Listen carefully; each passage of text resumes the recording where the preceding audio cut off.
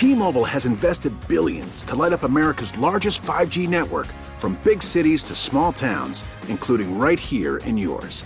And great coverage is just the beginning. Right now, families and small businesses can save up to 20% versus AT&T and Verizon when they switch. Visit your local T-Mobile store today.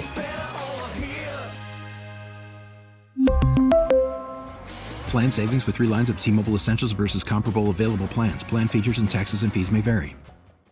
We get it. Attention spans just aren't what they used to be. Heads in social media and eyes on Netflix. But what do people do with their ears?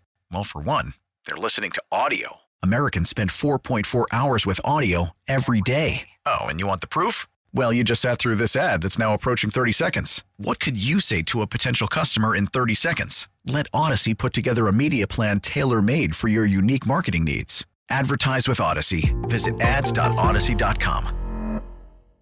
This is a KDKA radio time capsule. Now, the CEO and president of the Heinz History Center, Andy Masich.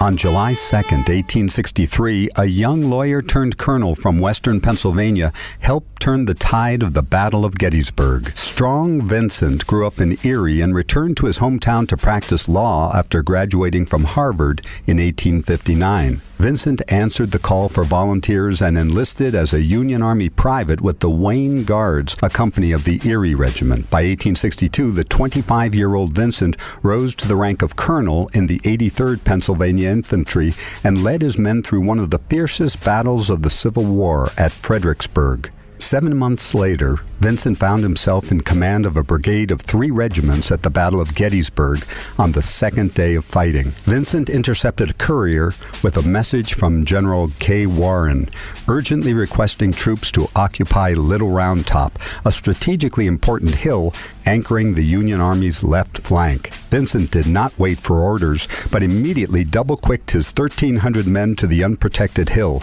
arriving only minutes before the enemy. He placed Colonel Joshua Chamberlain's 20th Maine Infantry on the extreme left of his line, which had become the left flank of the entire Union Army. As Confederate units from Alabama and Texas attacked, things looked desperate for Vincent's troops.